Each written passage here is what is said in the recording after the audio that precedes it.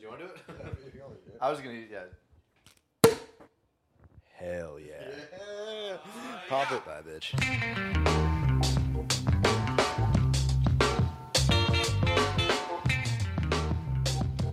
Weirdly disciplined of us to be having our first drink of the evening at 10 o'clock at night.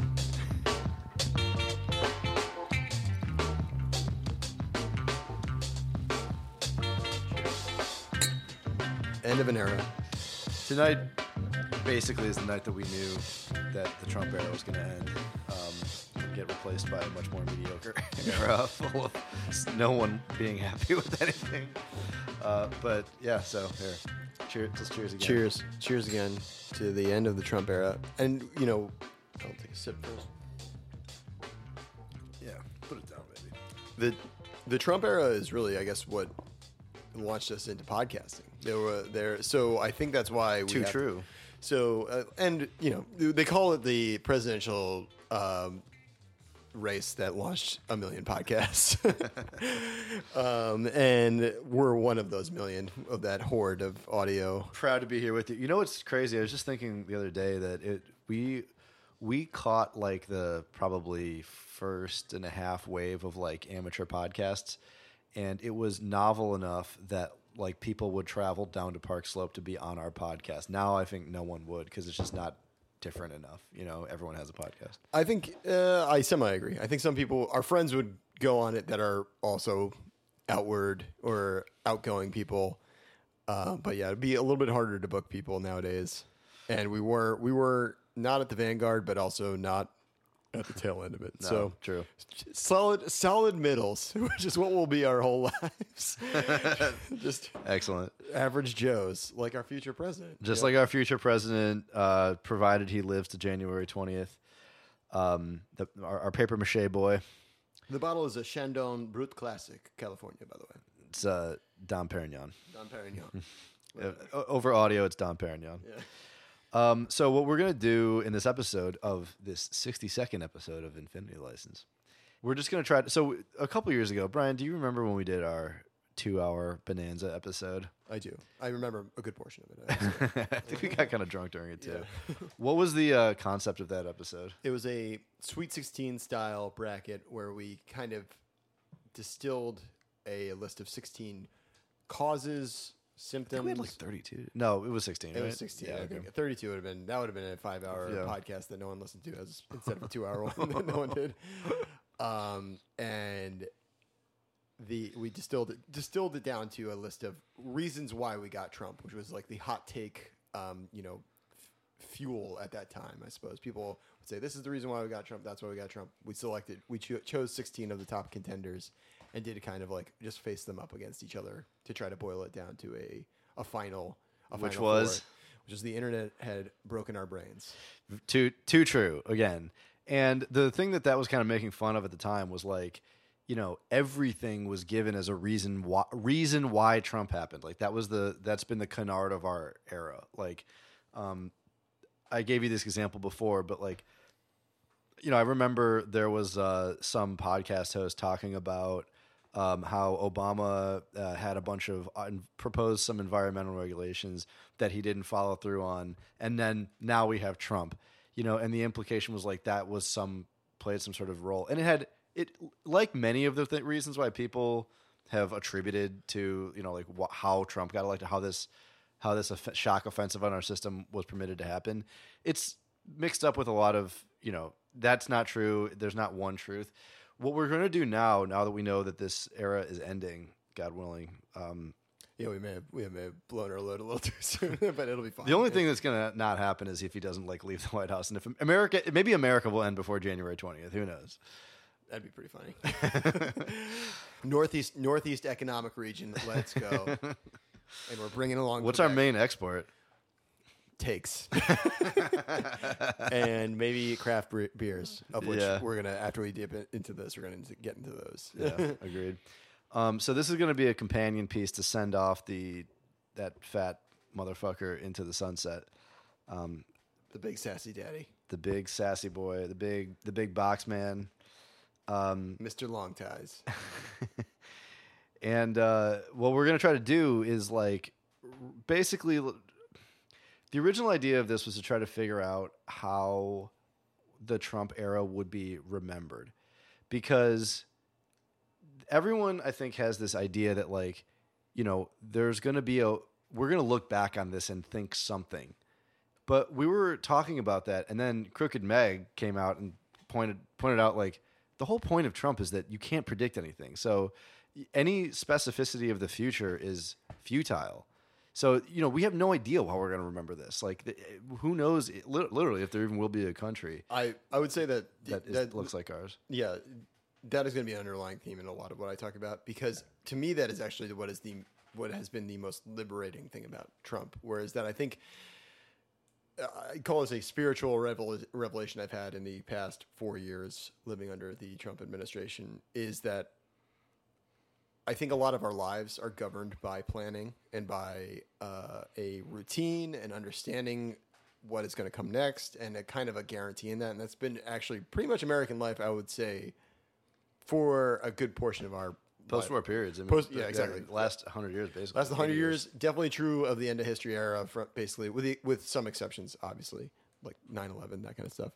But he kind of liberated us from that in a way. And I am no fan of the president, as you know, but it is kind of liberating, because he kind of said, he flipped the script and just said, "You're not going to know what I'm going to do next, and maybe that's okay, and you will still live." Like, a lot of us, I mean, granted, a lot of people who died from COVID aren't still alive, so maybe, but like, it was a revelation to me that there was what were normal, safe parts of life became unpredictable, but our existence continued. So that's something I totally sign on to that. And, the reason why, one reason why everything is so stable, why, businesses care less about the amount of tax they have to pay. What they want is stability. They want the ability to plan and forecast. If you can plan and forecast, you can engage in really any kind of enterprise or productive activity, right? And so, there's so much institutional inertia towards yearning for stability that makes it even crazier that he single-handedly just threw so many wrenches in so many aspects of life. That is one thing that, especially if anyone were to ever talk about the anti-corporatist aspect of the Trump era, that's one of them. I mean, they don't like that part of it. I think that's why over the past couple of days that people have been like, well, it's been chaos and all the vote counting and you can't really understand it. Why is the stock market going up? And the stock market obviously is not a reflection of the economy as a whole.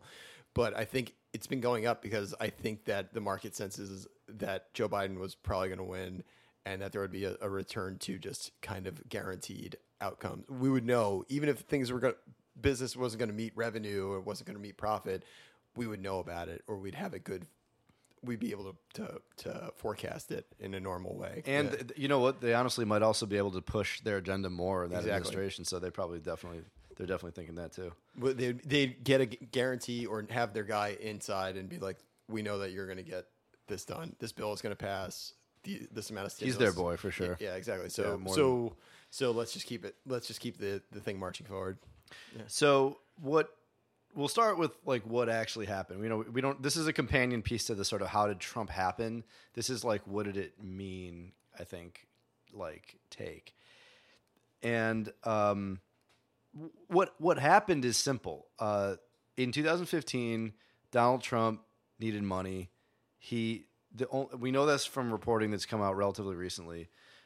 He needed money, and so he needed to reinvent himself a third time.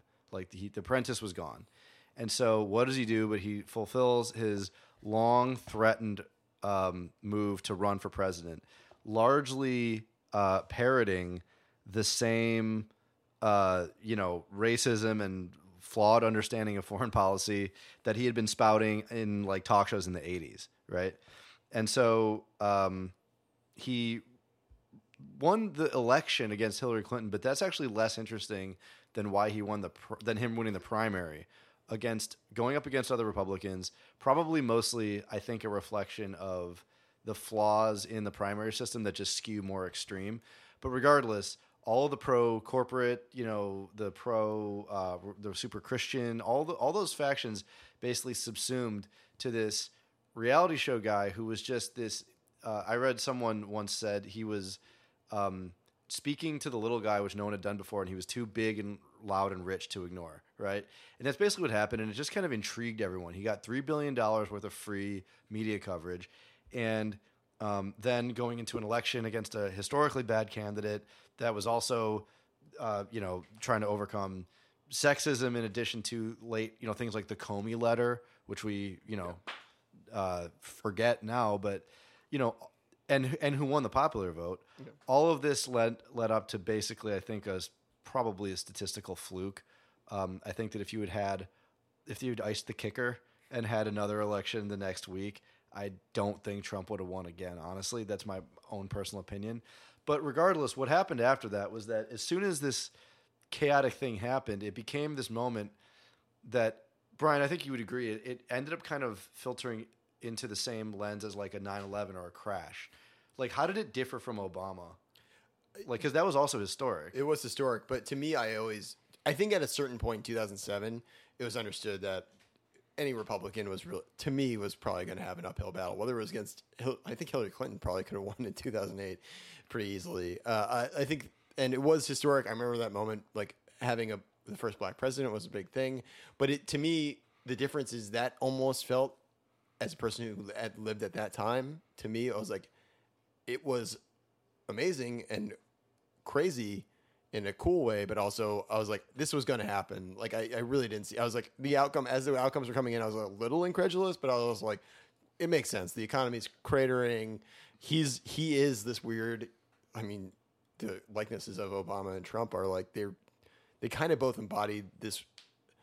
They're perfect political animals. Political animals, yeah. Like where it's like like Obama in the way that he's cool and was like kind of this first politician turned celebrity. And Trump just being celebrity, but like both kind of cracking into the celebrity sphere and its overlap with the political sphere. I remember Ann Coulter when Obama was, about to get the other difference. So the reason that like Obama's the historicity of that doesn't compare to Trump, I think, is because Obama was a validation of the system. Trump just completely fucking threw a bomb in it. And also just that, like, I thought that people, like, what do Americans want? They want competent governance over chaos. And I was wrong this is the question. I mean, was I wrong to view it that way? I think that's the gamble that the Robbie Mook made, who clearly doesn't know anything, possibly has never visited America. And I think at that point in history, we had all bought into that, the sabermetric analytical play, the data is just going to sort itself out. The data works. It's also at the height of, like, a lot of tech like the tech bubble, like Google and Twitter and all these other companies and Apple are very invested in the American government, very involved in the Obama administration, had sold us that, like, well, this big data and big stats prove out. So we're like, okay, we all bought it. Like, I think we were all like, yeah, the math checks out. So she's going to win. And then the math didn't check out. Right. And the reason that we thought that the data would bear out is just because fundamentally, like, the U.S. is a rational actor. Like, we always talk about Iran doesn't want to really go to war because they're a rational actor, even though they, are a theocracy. We thought that it was an irrational move for the world's most, history's greatest superpower to pull something irrational like this. Yeah. Just didn't scan ahead of time. And then after that, it was a shock. So, the guy becomes president, and it's just 4 years of chaos, and now it's ending. And I think that he's unleashed a lot of genies. There is no one angle on Trump. A lot of fat genies that can barely stand up. And I think that, like, what's been jarring is, like with Obama, there was one meaning of Obama narrative, and it's that we are making progress towards overcoming racism, right? Other than that, he was just like a very bright guy, but just basically like a kind of politically adept, technocratically friendly, whatever, moderate. There is literally infinite angles and the meaning of Trump and, like, what we're to take away from this. And so what we're going to talk about now to start is, like, Trumpism is going to be here to stay, right? Like, I think we all agree with that. But what is it? Interesting. I think Trumpism is going to be attempted many times over, but I think it is embodied completely in the man that is Donald Trump, in the way that he is both a very good at the business of being his own celebrity and his own biggest booster. He is not a good businessman unless you take into the fact he's a good the business of him being celebrity, which is worth a lot, and not many people could have foresaw given his age, particularly for people in his age bracket, you'd say something different about like the Kim Kardashians of the world who were raised in an era of understanding celebrity for the sake of celebrity. He just gets it. And So let me throw a name at you. Why could Dave Portnoy not be drafted by the Republicans and be the next cult of personality guy? Why could the same play? Because he would be different than Trump. He couldn't say the same things Trump does. But everyone that, what Trumpism is basically an approach to getting power, like getting airwave time by just being yourself. There's lots of influencers that are doing that. In fact, that's kind of what he's sort of a proto-influencer. He's just famous for being himself. Not famous for being famous like Paris Hilton or something, but like he was just his own brand and rode that to. I don't think I can see the appeal to somebody. I don't get Donald Trump as the appeal to him. What the appeal is, but I can see it. I can see why somebody would be. For Dave Portnoy, I see Dave Portnoy. I see somebody in an Iowa corn farmer or whatever that would hear a Dave Portnoy rant about something political. I mean, he already does go off, like he tries to antagonize AOC on Twitter and that kind of stuff. And it just comes off as whiny and annoying. And Trump, you could argue Trump doesn't. Do you know Trump does? Trump's the whiniest bitch in the world. I know, but I can't quantify it. It is very specific to him as a person. Dave Portnoy does not have it. Is whatever it is like that. Like Donald Trump has it. Yeah. Dave Portnoy does not. Like Obama has it. You can point to probably people like I don't know, like political figures, like probably the definition of a charlatan to some degree is somebody who has it and nothing else. Right. Like like a Clinton or something. Like he's not really ideological at all, but he has it. Yeah. Bill Clinton probably was another. These are American political figures. Probably JFK, you'd say too, and then other. Richard Nixon didn't have it. He had a psychotic drive to be president, but he is not like he didn't have like star power. Like he was just a smart and psychotic person. I think it's a little bit more of a repeatable playbook than that. I think that it's not. I think that he definitely is a singular figure, but I think that it's a given that people are going to try to, especially because the Republican Party is really kind of reassessing what it's good for now. I mean, a lot of what Trump did and said and professed it stands in opposition to what conservatives want. Like, I mean, the government did pick winners and losers. He ran to the left on a lot of like labor issues, for example. I mean, he was like the work. He rightly said what NAFTA did to this country. Yeah, he was opposed. What none of them, Jeb Bush or any of those other people, can't say, or Hillary Clinton or anybody can't say that like, oh well, NAFTA. They could have a nuanced discussion about NAFTA because I'm like, okay, well, your class of people all benefited from it, and you were all personally responsible for it, right? And he ran to the left on that of Hillary on those trade issues and trade and labor issues. So he's not. He definitely is a singular kind of Republican and kind of reoriented them towards this myopic focus on nativism and basically just a white identity because they really tried to change that and they couldn't because that was what he unveiled. I think though that what he represents to me, what Trumpism means more, is that it's like an approach to shortcutting a democratic process by optimizing for drama and like simplifying the world. Because drama is a fight, right? Like what is dramatic is being in a fight or conflict, and he clarified the world by making there's good and evil. He's on the good side, and everything else is evil.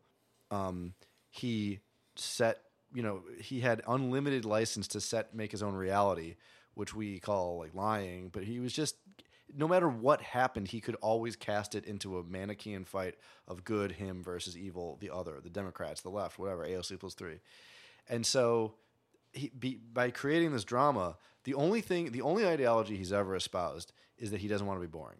And so what he did was basically, we have a democratic process, which I think has a lot of benefits. Like you don't have to be like a bad person to get to the top of to win in our system. Like if you're trying to become the prime minister of the UK, you've got to rise through the party ranks and you have to be kind of like, rules of, what's that book by Robert Greene that the Laws of Power. Yeah. Like 32 Laws of Power. Oh, yeah. Like you have to be like a 48 mafia laws of don power. Yeah, to like- get to, yeah. Yeah, you have to calculate and like navigate. Right, you got to take out your yeah. enemies and stuff. You could, in our system, because anyone can enter and it's open, and you could just be a blithe, you've been senator for 4 years, like Obama was, total, and just waltz into the presidency. It's way more open that way.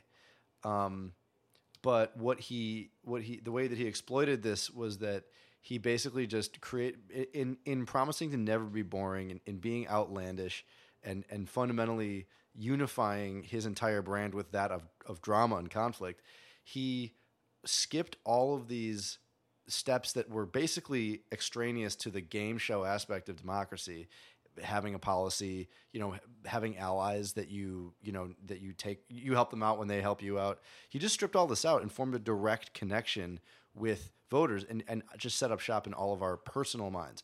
And so that extremely I am a character in a story approach to politics is, I think, the playbook of Trumpism. Wouldn't you say, though, that is his understanding drama and optimizing for it is perfectly aligned with being popular, specifically on Twitter and Facebook? Like that is what gets explicitly the most engagement there, and is a good pathway to understanding like reality television, like all that kind of stuff. Like what makes it's entertainment. What makes for good entertainment. So he is kind of like this, purposefully or not. He's pretty naturally a perfect synthesis of somebody who understands what is going to capture the most attention. It actually kind of realization that stuff gets in the way. Right. I mean, it's fundamentally vacuous at its core, right? Yeah.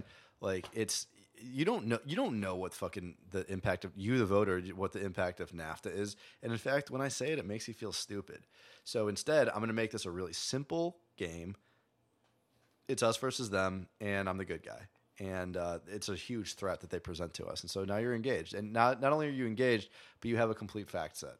And I think that also lends into the conspiracy theory thing. Because one of the main drivers of why people like conspiracy theories is because it offers a complete fact set. Yeah. Like if you try to learn how to do a scientific discipline or something, you try to learn the history, you try to learn how do we actually get into like the history of free trade agreements or whatever. You're running up against articles and textbooks and academic papers written by people that are smarter, that are dead, But if you get into a conspiracy theory, in a few scrolls, you're now like an intellectual explorer on the border of this fact set, like gathering new information. Like, what is the hallmark of a conspiracy theory? It's finding new evidence for it to support it. You're the Louis Pasteur. You're the Einstein of this fact set because it's complete and it's comforting. And so he just made the world nice and simple and digestible. And that is Trumpism. Point of contention. Dead people are not smarter than me. I'm still alive. They're dead, so I'm smarter. Well, that reminds me of when his doctor Bornstein wrote that he was healthier than anyone who would ever run for president because factoring in that most of the people that had run for president were currently dead. I mean, he's not wrong, folks. I mean, yeah, technically he probably could beat up Teddy Roosevelt right now. Oh yeah. Teddy Roosevelt would just lay down and take it. Yeah. All right. What are you gonna miss about him? We alluded to this at the beginning, but there is a weird. It was both confining and liberating, the Trump administration, for me. I'd say it was liberating in the sense that it relieved a sense of order about the world. And at first that was chaotic, but ultimately I came to the conclusion that was a good thing to be relieved of, because it's really, I think, the faster people realize that the emperor has no clothes or that he has a very long tie on, it is a faster way to not let things that you can't control interfere with your life. And I think that, to me, is what I'll miss about it. I think so. It forced you to be zen. Yeah, kind of. I was like, because like everybody else, I was way too much online and reading way too many things and obsessed, and I'm kind of running the permutation of outcomes that could happen if this thing happened. And then I realized, all right, nope. I gotta start locally and then move outward from there. And to me, that's what I'll miss. And I mean, I'll miss a lot of other stuff, but that is what I'll miss. I kind of felt the opposite because I liked it was so stressful for so much of the time. That's the thing when we look when we were all dealing with the idea of maybe we're going to have this guy for another 4 years, like, fuck, it's exhausting. Like, the cognitive load is higher than any other person in public life. That's another fundamentally anti-conservative thing, is that, the government's supposed to be small. The population has never spent more time thinking about the government unless they were actively committing a pogrom or like the Sun King or something, than we've spent thinking about what this like naked oiled pig is thinking or like cogitating. The thing that I I'll miss is that, like, what I felt on election day 2016, which was that, it similar to what you said, it unveiled the specter of that this is a living thing. This like project of America is alive, and it can die. It's like relies on us to be engaged, and there's an outcome to like electoral engagement. Like, don't just fucking sit there, because if you don't, then it's going to collapse, and someone else will tell you what to do. Will be able to tell you what to do. So the sense that there was like, this is a living, breathing nation, essentially, is. I'm gonna miss the nicknames too. Oh yeah, but what was the one you were saying? Truly weird, truly weird Rand Paul. I wanted to say Ron Paul because Ron Paul's the OG, but truly he is truly weird too. Yeah, the truly weird Rand Paul. Off with that guy. All right, and then let's we'll close this reminiscence out by playing a game of High-Low Weirdo. High-Low Weirdo. Brian, explain this game to me. The game is just more or less, if you're hanging out with your friends, pick your high, low, and weirdo of the week, of the day, of the experience, or we'll do this for the Trump administration though. So high, low, and weirdo. What your high moment was, your low moment was, and your weirdo. Define weirdo as you determine it. So Lenny, do you want to go first? Do you want to do your high, low, weirdo? Yeah, sure. Yeah. Why don't we both do highs and then we'll both do lows? That's a good idea. All right. My high is just that, like, I thought that it was a good crash course in civics. I mean, it was basically like a 4-year crash course in civics. Like, so many of the stable mechanisms that govern our lives are not ever countenanced, really. And we really had to justify all of it during this. I mean, I remember the classic example that I always go to with this is the Bureau of Labor Statistics. Like, who comes out with the unemployment numbers? Trump at one point was preparing to question them and impugned the impartiality of the BLS. And it's full of like career people that take their job really seriously, and they were like pretty offended. But it kind of raised the question, like, wait, where do these numbers come from? Like, who are the fucking people behind all these different curtains of this massive government? And more importantly, should the president control all of this? Really? I mean, do you really want this guy? If a I'm not gonna say the R word, but if an idiot like that can take charge, then is this massive apparatus? Like, should he have that much control over both nuclear bombs and like Bears Ears, federal land? And maybe we should start to split this stuff up. I think that's like why I tweeted the other day where I was like, maybe let's just try not having a president for 4 years and like just see, just like let it run on autopilot. Like, because I think it would. I think there would be like you really wouldn't. You could maybe do this with like some other country like that, like is smaller and doesn't have the nuclear weapons like the United States. But like I think there's just like if a bureaucratic apparatus is strong enough, it would just kind of continue like unchecked, or it would continue and maybe work a little bit rudderlessly. But yeah, I totally agree. I think that also like there's room to maybe like start stripping powers away from Congress and putting them with like, I mean, this is like an anti-democratic thing to say, but like, dude, have there be more Federal Reserves. Like, have the State Department be an independent thing that you can't like, and it can be responsive to policy, but fundamentally, like, there's no reason why all of these really integral aspects need to report to the same executive branch. Like, why is the post office run by a guy who knows the president? Yeah, I don't know. It can be its own thing. Because I want to be Postmaster General someday. Can you imagine somebody DeJoy paid a shit ton of money to give up a comfortable life to go run the post office? Why would anyone do that? It is weird. I think it is like a fetishized post though. Like for whatever reason. Like it's like he dressed up as Postmaster General during sex with his wife or mistress. Exactly. He dressed up like Mrs. Ben, Joy. he dressed up like Ben Franklin, the original postmaster She was a general. pony. Okay, that's a good one. My high and lows and weirdo, I think, are way less serious. My high were all like the funny things from his first like international trip was my high. Oh, the orb. Yeah, the orb, and like when he went to the G7, I think it was, and he like kind of there's a gif of him just like slapping like the prime minister of like Croatia out of the way, and it was like I was like in that moment I was like because I was so annoyed by him at that time, and I was so frustrated, and I was like this is so stupid. And then in that moment I was like, oh, that's actually kind of funny. I was like actually that's kind of interesting, and like him touching the orb in Saudi Arabia and like. Him getting like the first taste of being just like international boy was a little entertaining to me. I mean, there's so many countless moments of joy that this guy he delivers daily joy to his constituents in the form of this culture warrior that he is. He primarily is a culture warrior, but you know, like you were mentioning, like the little minions thing where he just put the chocolate on top of the minion kid.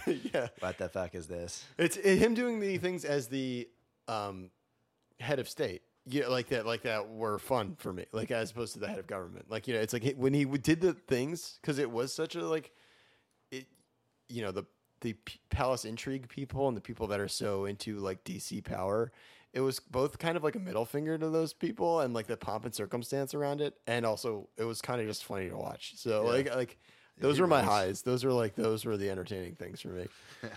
He rules. Yeah.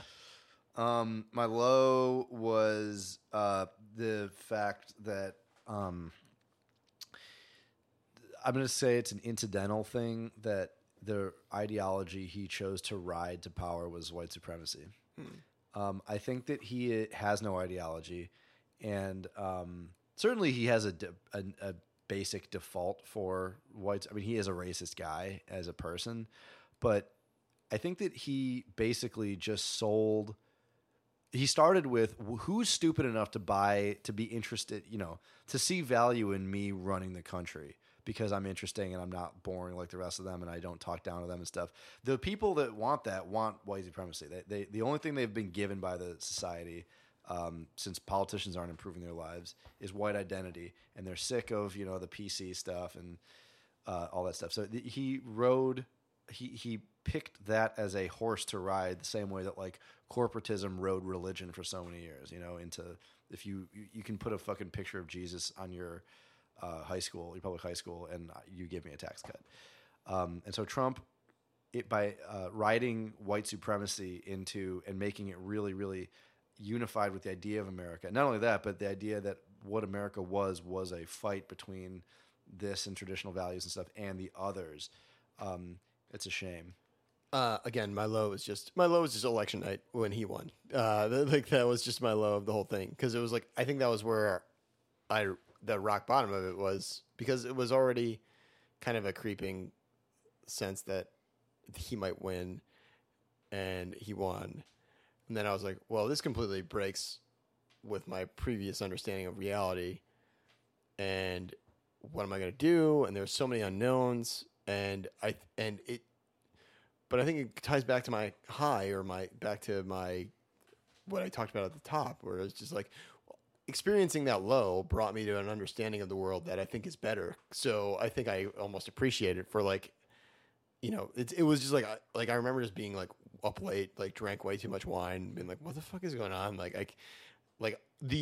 It seemed like almost in that immediate moment a refutation of the Obama moment, which it was, and it was an important moment in my life. So I'm like, okay, well, I just have to recalculate the last 8 years of how I thought things were going, which is not an insignificant amount of time. So that was my low. But then it was good because I was able to reconstruct from that and force yourself to get zen. Yeah. Election night probably was one of the worst, if not maybe the worst singular moment of the Trump era. Yeah, when it started and we realized it was real.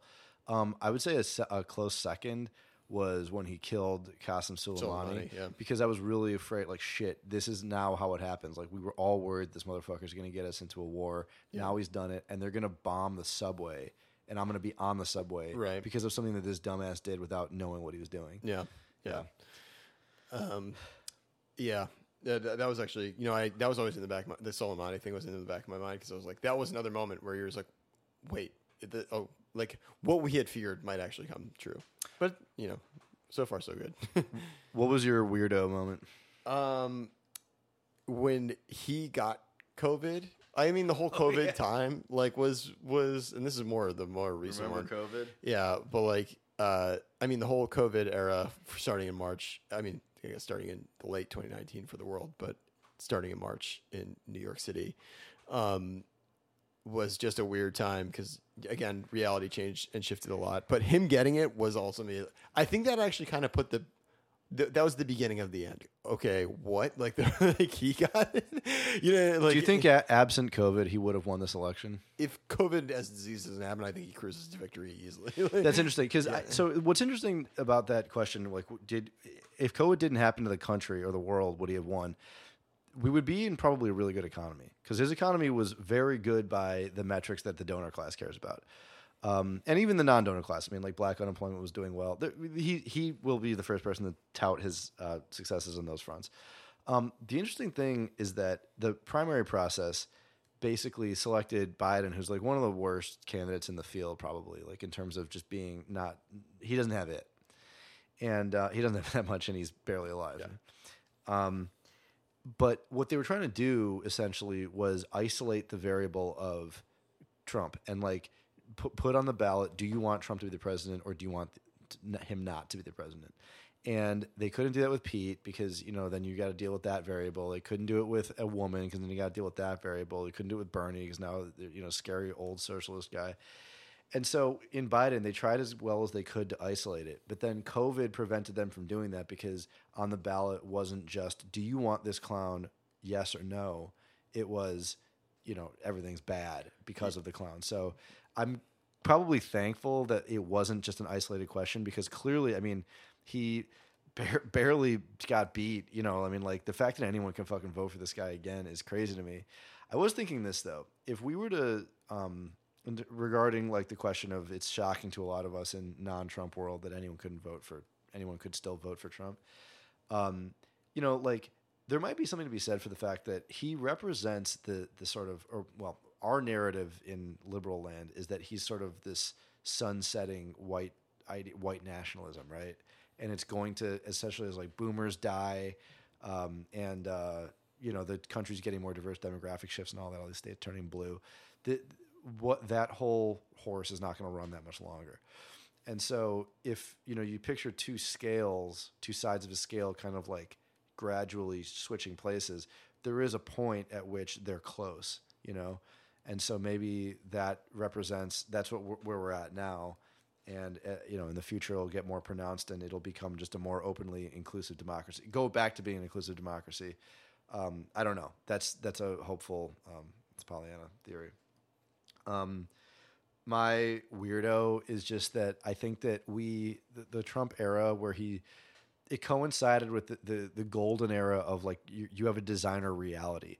You have your own facts and, in his effort to story form and create a soap opera, this Manichean, battle, he said whatever was convenient to him in the moment, and it looked to us like lying. In reality, it is lying, but he really just said whatever was helpful, and that's kind of the same thing that people all across the country were doing. I mean, whatever you wanted to believe, you could, and I don't think we're going to be in that era for that long. I think that our sophistication with information is going to get better. I think that it will end up being more regulated than it is now. And even if it's not regulated, it's like if you introduce a new drug to a population that's never had it before, they're going to get addicted to it and overdose on it before they learn how to regulate it. And that's happened with us with information. We have undereducated our population. We have too many fucking boomers who were not prepared for social media at all. Yeah. Yeah. Oh, and God. So now we have this like, and I think that there's a certain level of naivete that exists with all, we're worried about conspiracy theories and stuff, but I don't think that like, this epistemic crisis is going to last forever. I think that there's a certain touch of naivete where everyone thinks that they are entitled to like whatever I saw this, so it must be true. I think we're going to be more sophisticated in the future. And the fact that he really was a man for his time and like happened to be the perfect person to exploit that designer reality period in our social evolution was just this weird twist that made it all that much stranger. I think that is a correct and astute analysis, and I think that the fan fictionalization of reality, because you could just custom paint, you could get in from lighthearted to easy ways to where you understood what you were doing to like losing your mind, and like the people that were really into the on Earth 2 like Hillary account, like which was a joke, like a Twitter account, but like on Earth 2 Hillary Clinton like passes NAFTA 2, which just outsources more jobs somehow. Or those people are in power again, by the way. I know, so it's going to be interesting. Well, that'll be the weirdo moving forward. We'll see what those people do with that power. But then also the people that just are legitimately like mind scrambled and into QAnon and Pizzagate and all that kind of stuff. And like, but to even those people, those fan fictions of reality, like part of it's grounded in truth, and that's the danger of like conspiracy theories. Whereas like Jeffrey Epstein had a pedophile sex island. Never heard of him. Yeah, like that. Like I'm just saying that. Like, redact his name from the podcast. Yeah, that's right. Yeah, the Chinese pick it up.